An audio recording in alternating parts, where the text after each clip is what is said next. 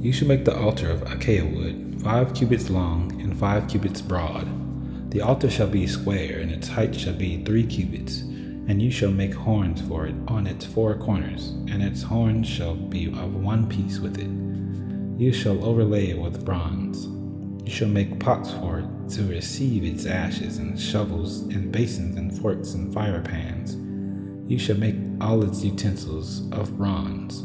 You shall also make for it a grating, a network of bronze, and on the net you shall make 4 bronze rings and its 4 corners.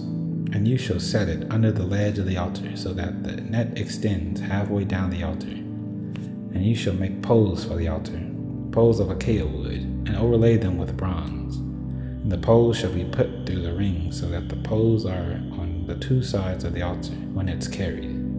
You shall make it hollow with boards, as it has been shown you on the mountain, so it shall be made. You shall make the court of the tabernacle. On the south side of the court shall have hangings of fine twined linen, 100 cubits long for one side. Its 20 pillars and their 20 bases shall be of bronze, but the hooks of the pillars and their fillets shall be of silver. And likewise for its length on the north side there shall be hangings 100 cubits long, its pillars 20 and their bases 20 of bronze, but the hooks of the pillars and their fillets shall be of silver. And for the breadth of the court on the west side there shall be hangings for 50 cubits with 10 pillars and 10 bases. The breadth of the court on the front to the east shall be 50 cubits.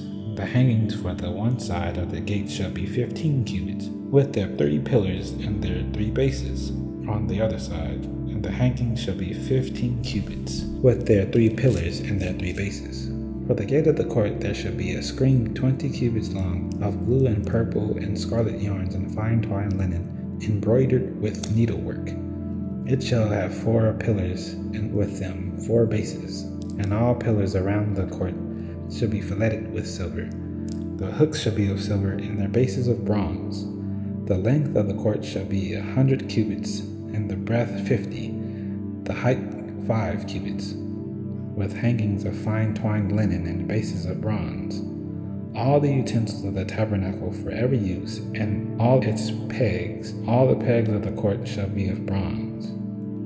You shall command the people of Israel that they bring to you pure beaten olive oil for the light, that a lamp may be regularly set up to burn, and the tent of meeting outside the veil that is before the testimony. Aaron and his sons shall tend it from evening to the morning before the Lord.